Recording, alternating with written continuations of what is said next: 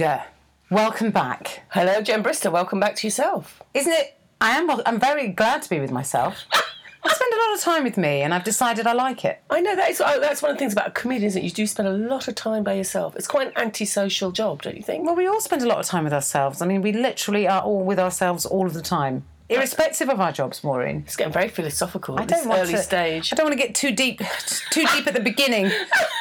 Just to let new listeners know, this is the kind of thing you should expect. Very cerebral, very hard-hitting, very thoughtful podcast. Well researched. It's not just two women nattering away, sitting in a living room with a laptop open, talking into the abyss. Definitely not. Definitely not. Anyway, I'm Maureen Younger. I'm Jen Brister. This is our podcast. And we're back. And we're delighted to be back. It's been ages, mainly because I've been really, really busy. Jen's got a career. She's slightly inconsiderate of her. I have very oddly developed something resembling a career, which I'm delighted about. It's taken a very long time. Jen's even been on the telly. I've been on the television. You may have seen me on things like the 10 o'clock news. Were you on the 10 o'clock news? Newsnight. Politics Today. Question time. No. I was on Frankie Boyle's New World Order, which was a lot of fun. Episode 3. Tune in. It's on iPlayer, if that's your bag. Don't worry if it isn't. You've done the news quiz, which is a radio, but it's still news quiz. Yes. I shall be on that again at the end of May. Love the news quiz. Again with Frankie Boyle. He can't get enough of me. Perhaps it's a rider. He can't escape me. Perhaps it's a rider. He stipulates. Yeah. He says, I want a Diet Coke and Jen Brister. Not necessarily in that order. Yeah, no, actually in that order. Yeah, always in that order. So and also I've written a book, Maureen. You've written a book? As have you. Yes, my book's published. Look, it's very exciting that Maureen and I are now authors. So to be fair, mine's self-published. Yours is actually somebody's going to the trouble of publishing it. I know, it's unbelievable that they're doing that. I'm quite surprised. It's about being the other mother, isn't it? Yes, well, it's called The Other Mother, and it is about that. It's called The Other Mother, and it's about a rhinoceros that lives in a zoo. No, it's not a novel. UNESCO play. Yeah, it does. That is well done. The rhinoceros. Thank you. Yeah, I remember that from my drama days. It is a non-fiction prose. Obviously prose, it's not poetry, sort of said like a memoir kind of narrative thing. Is it like a guide, a manual? No, it's not. It's like a memoir. It's like a narrative. They call it narrative prose or something. So it's non-fiction narrative. So it's like a story, but it's my story rather than somebody else's story, which would require imagination and some kind of talent. No, this is just me recounting stupid, ridiculous incidents in my life with or without my children, actually. So if that's your bag, please do buy it. It comes out on the 5th of September. Pre-book now. You can pre-order. That's it. You can pre-order at all good bookstores. I don't know if you can, actually. But let's just say you can. You can on the internet. You might be able to pre-order can on Amazon, but I'm trying to encourage people not to buy it on Amazon. I'm trying to encourage them to go and buy it at their local bookshop. Ah, okay. And or Waterstones. Yeah, fair enough. Yeah. My book you can only get through Amazon.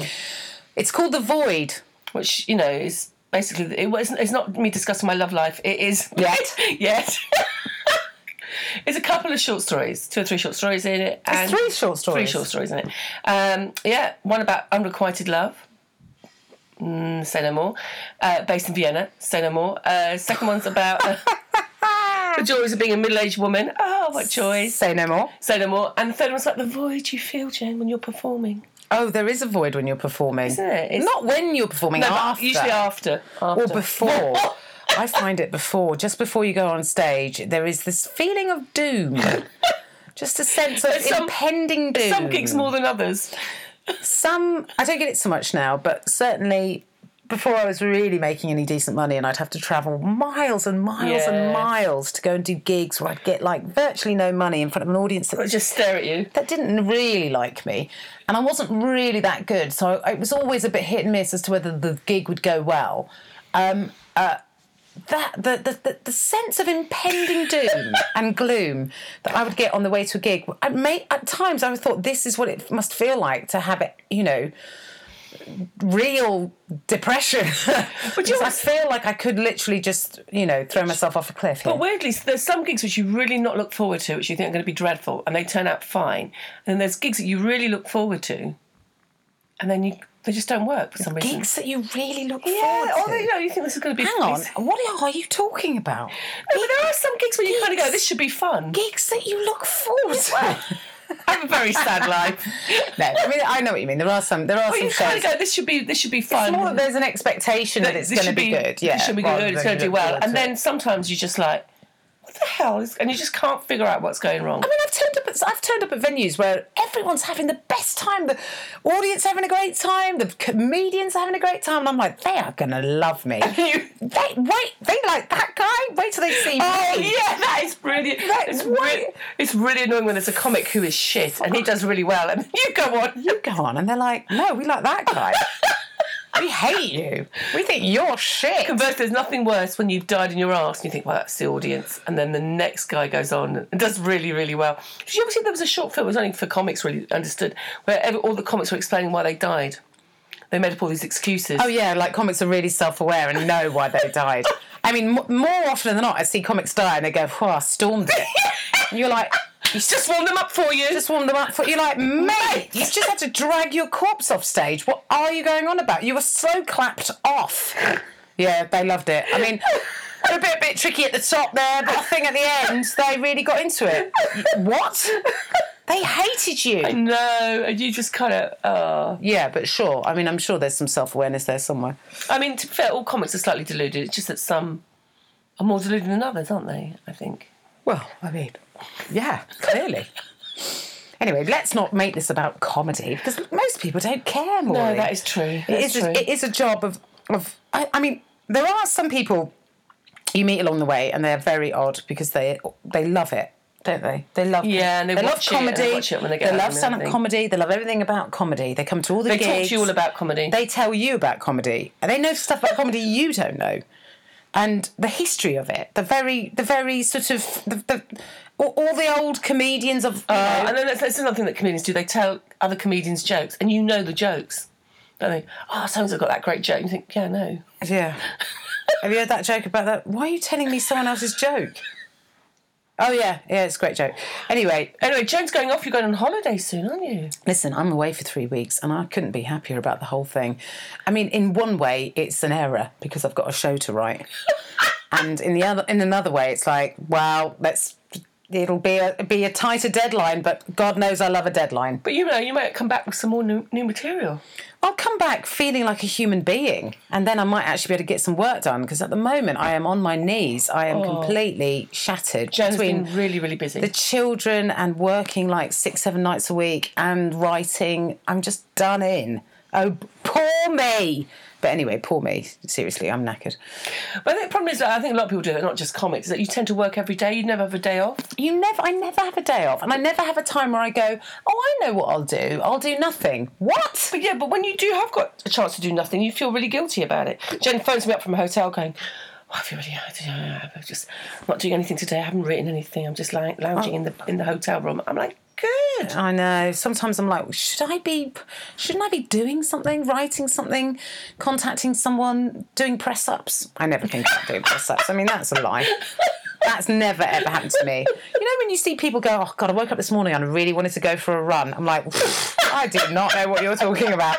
I have literally never woken up and thought, I know what I want to do, run somewhere. I wake up, I think, never coffee. Happened. That's what I want. Yeah, that's the first thing I think. Oh, I'd love a coffee. And a bit of a read. I'd love a coffee. Yeah, sit down with a paper or a book that you're reading, maybe listening to Radio 4. I like a little bit of that. Well, we are middle-aged. Some toast, a round of toast. And if I'm feeling extravagant, I'll have a boiled egg. Do you know what? I just live in the Vida Loca. Yeah, I've never felt the... You know what? I once went to the gym with a couple of friends. I arrived late, so I missed the class. So I had lunch. And then afterwards, they went swimming and I sat by the pool and fell asleep. Sounds great. Perfect visit to the gym. So I didn't do any exercise, but I did have a nice lunch. You had a lovely lunch, didn't you? Carried on reading that piece of Austro-German literature or whatever it was. Weirdly, I'm reading an Austrian author now. It's not weird, though, is it, Maureen? I mean, it's just actually not weird. It is exactly what you do. I've never heard of the guy. Really good book, The Capital. I recommend it. Yeah. It's all set in Brussels, European Union. So. Are you reading it in English or German? German. You're reading it in German. Great. It was a present. It was a birthday present from 2 years ago, which I've just got around to reading. Oh God, that's weird for you. I know. So I've got, you know me, I've got a lot of to-read lists. I've got a massive pile out there. And then yesterday I bought some DVDs. I'm chucking things away. I'm chucking out one thing a day. Not that you'd notice. Maureen's chucking out one thing a day and buying 8 things. So it's kind of, she's not really... Yeah, I said to Maureen, have you thought about decluttering a bit? I'm chucking one thing out a day. But you're constantly buying like 6 or 7 books a day. I know, I buy so many books. And then I just bought 5 DVDs yesterday. 5 DVDs, because that's what everyone's buying DVDs 4 these DVDs. days. I know, I'm the only one who buys DVDs still. I mean, I don't know anyone who buys DVDs. What are you buying DVDs of? Oh, one of my favourite musicals of all time, On the Town. Going on the Town. Oh, that's a classic. It is a classic, and I had to buy it as a box set because you can't get it individually. Right. You have to buy a box set of the...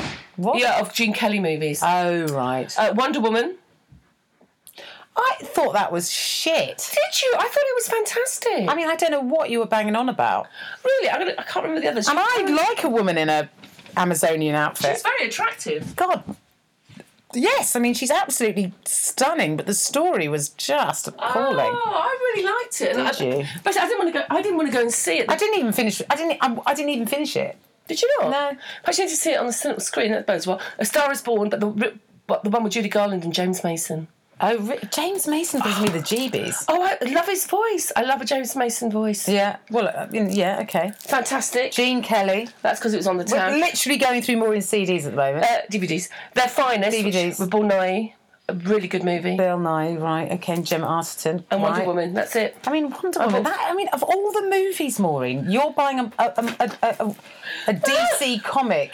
I know, it's weird because I never wanted to go. It was the 2 guys that live across the road from me. Then they actually paid for me. They went, "Do you want to go?" And I went, "No." They went, "We'll pay for you." And I went, "Okay then." Yeah, Doesn't get me to do something. Yeah, pay Maureen. She'll go. I'll go. Yeah, all right then. And I really loved it. Well, there's no accounting for taste, Maureen. That's for sure. Okay, what's your favourite movie then, Bristow? Apart from the one that I'm in where I'm eating cake. Well, that one. I love that. I actually do like a German film. The Lives of Others. I know, you think that's not that great. No, I think it's a brilliant film. Oh, do you? I love that. Also, I love Sebastian Koch. Sorry. Yeah, she loves a bit of Sebastian's Koch. Hey, come on! Didn't see that joke coming, did you? I like lots of films, Maureen. You just can't think of any at the moment. I can't think of any at the moment. But I do. I used to love. I tell you a film I used to like. I used to like. God, I'm yawning. Please stop doing that. You bored yourself now. Mike Leigh's Life is Sweet. Oh, okay. I mean, literally nothing happens in that film, but I don't know why, but I really, really enjoyed that. I loved that. And I don't know, I really enjoyed Eternal Sunshine of the Spotless Mind, and I don't even like Jim Carrey. I haven't seen that either. It's really good.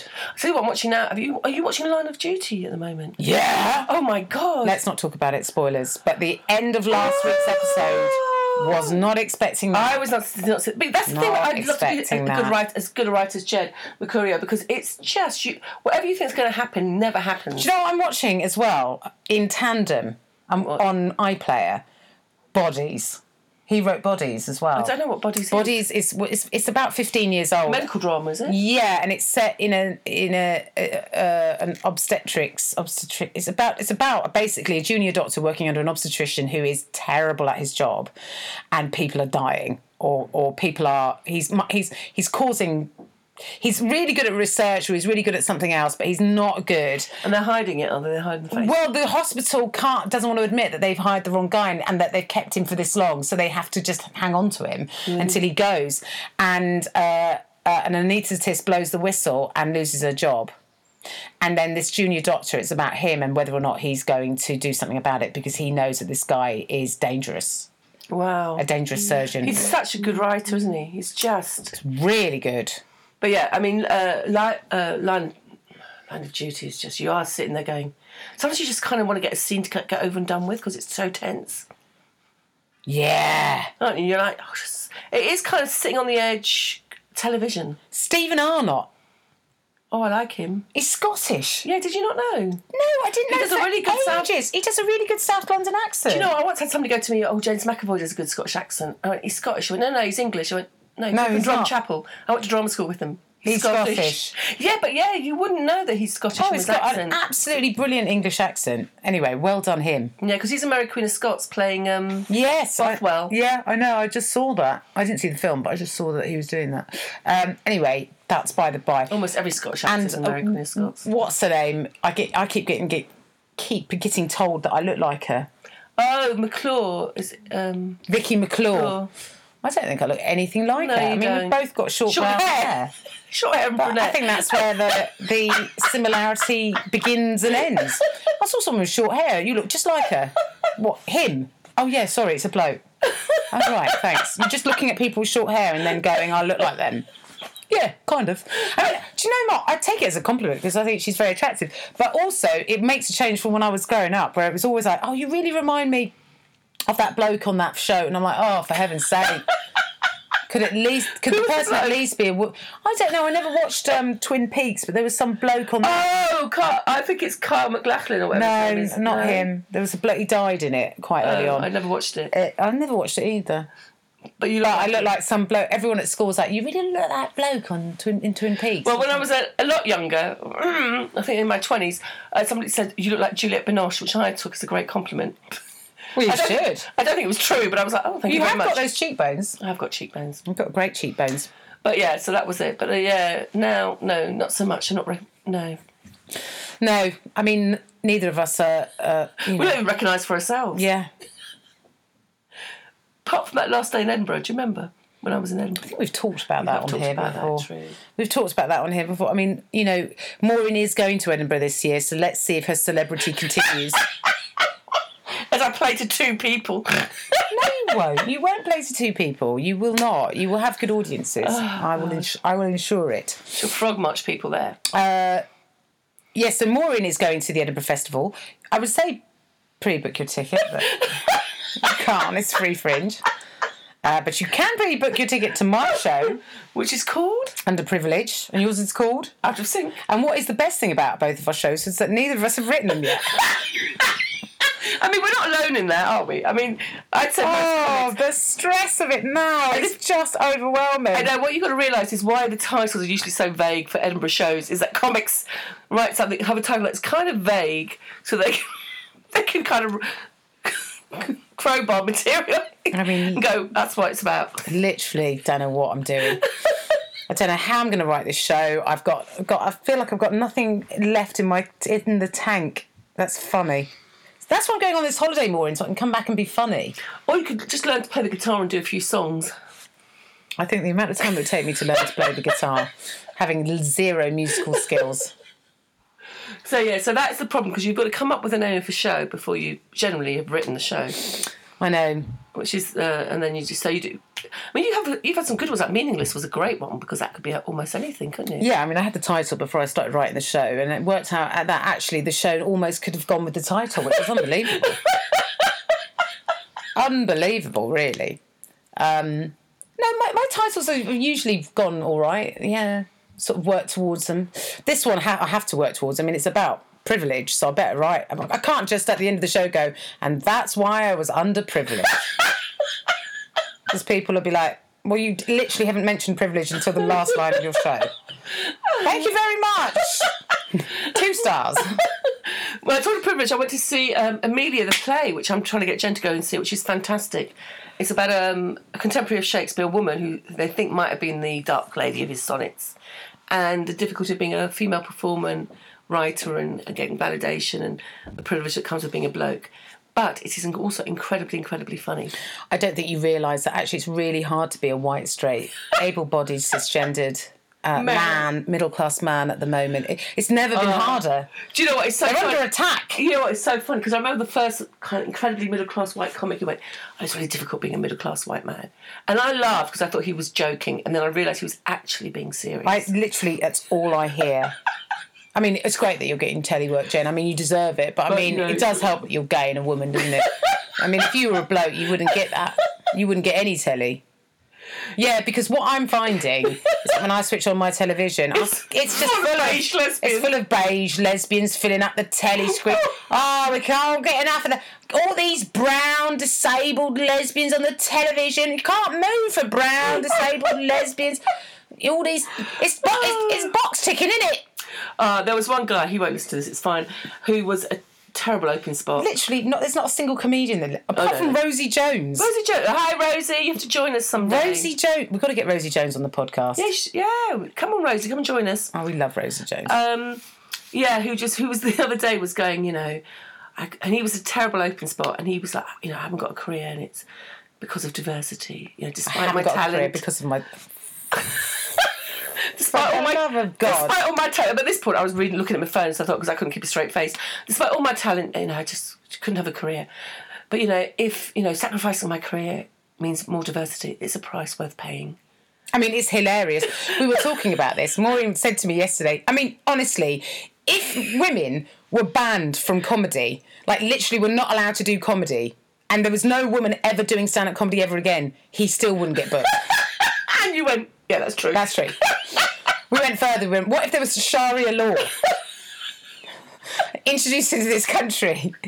Only men were allowed to speak. He still wouldn't be allowed. I mean, it was just like, that is not the reason why you're not getting booked. You're crap, mate. You're not funny. The reason why... I've never known a booking policy to be like, well, there's too many white men on the bill.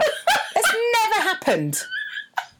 And you look at any comedy store lineup, and that'll be an indicator. I mean, most lineups are predominantly white men with one person of colour or one woman. Yeah, you heard one gay act on the bill. Or one disabled person. And that is it. It is changing now. It is changing. But yeah, definitely. I tell you what, the only show on television that is predominantly women is Frankie Boyle's show. I was going to say Midwives. It's Midwives.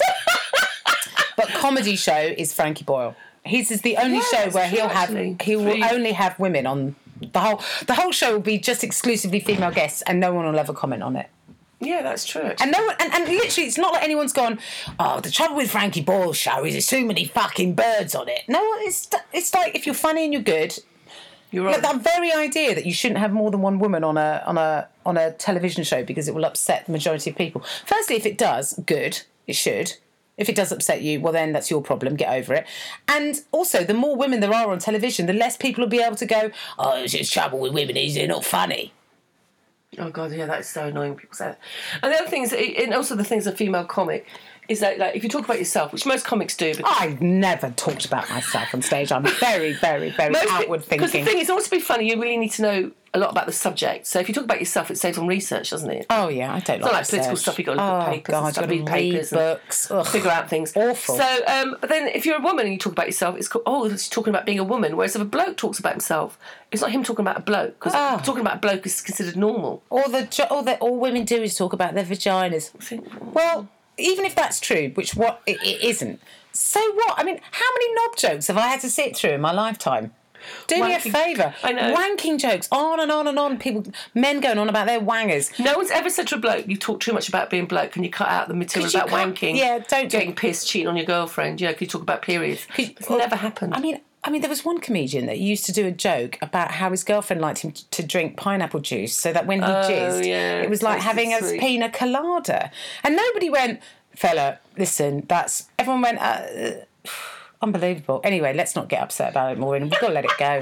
We've got to let this stuff go. We're both very good at doing. We're very easygoing, upbeat women, usually. So I don't know why we're using... This is our shop window, Maureen, for people to really get an idea of who we are as people. So let's continue the illusion that we are optimistic. Yeah, do you know what? I went on a mindfulness course, didn't I? I was fucking livid. It was a waste of money. Well, I don't know why you went on a fucking mindfulness course, Maureen. I mean, of all the people... Jen was like... Because then I had a massive row with somebody a couple of days later. She went, that mindfulness course work. You should get your money back. On your Spanish course? Yeah. Well, then went on a Spanish course and nearly headbutted a bloke there. I was like, oh, well, that mindfulness course has really come in handy. Maureen was like, what do you mean? I was like, well, look, I'm just saying. You got into a stand-up row with a bloke at your Spanish class. You called him a twat. No, I didn't call him a twat. I can't remember what I did, but yeah, I was... just say I stood my ground. I think that's how we'll define it. That's why I love you, Maureen. You do stand your ground, as you bloody well should. Don't take any prisoners. I mean, literally. Don't leave traces. Yeah, don't leave a body behind. Well, just step over it. Leave it next to it. As with Maureen and anyway, that was a callback to something that happened that's not on this podcast. There we are. Good for us. That always works. Call back to something that you said when this wasn't on record. That's a conversation we had earlier, Maureen. So yeah, if you want to get the basis of that callback, just look at our vlog number 12 on YouTube. That make perfect sense. Oh yeah. I mean, I'm waiting for those to go viral, Maureen. I'm waiting for this to go viral. When are BBC Sounds going to ask us to put this on their podcast? Never. That's the answer. It's weird because we've got beige lesbian in. Yeah. You'd think that would be Well, apparently that's all it takes to get noticed. Talking of which, it's time to go. Yeah, it's time to go. Maureen, it's been a pleasure. It's a pleasure as always, Jen. Goodbye. Bye.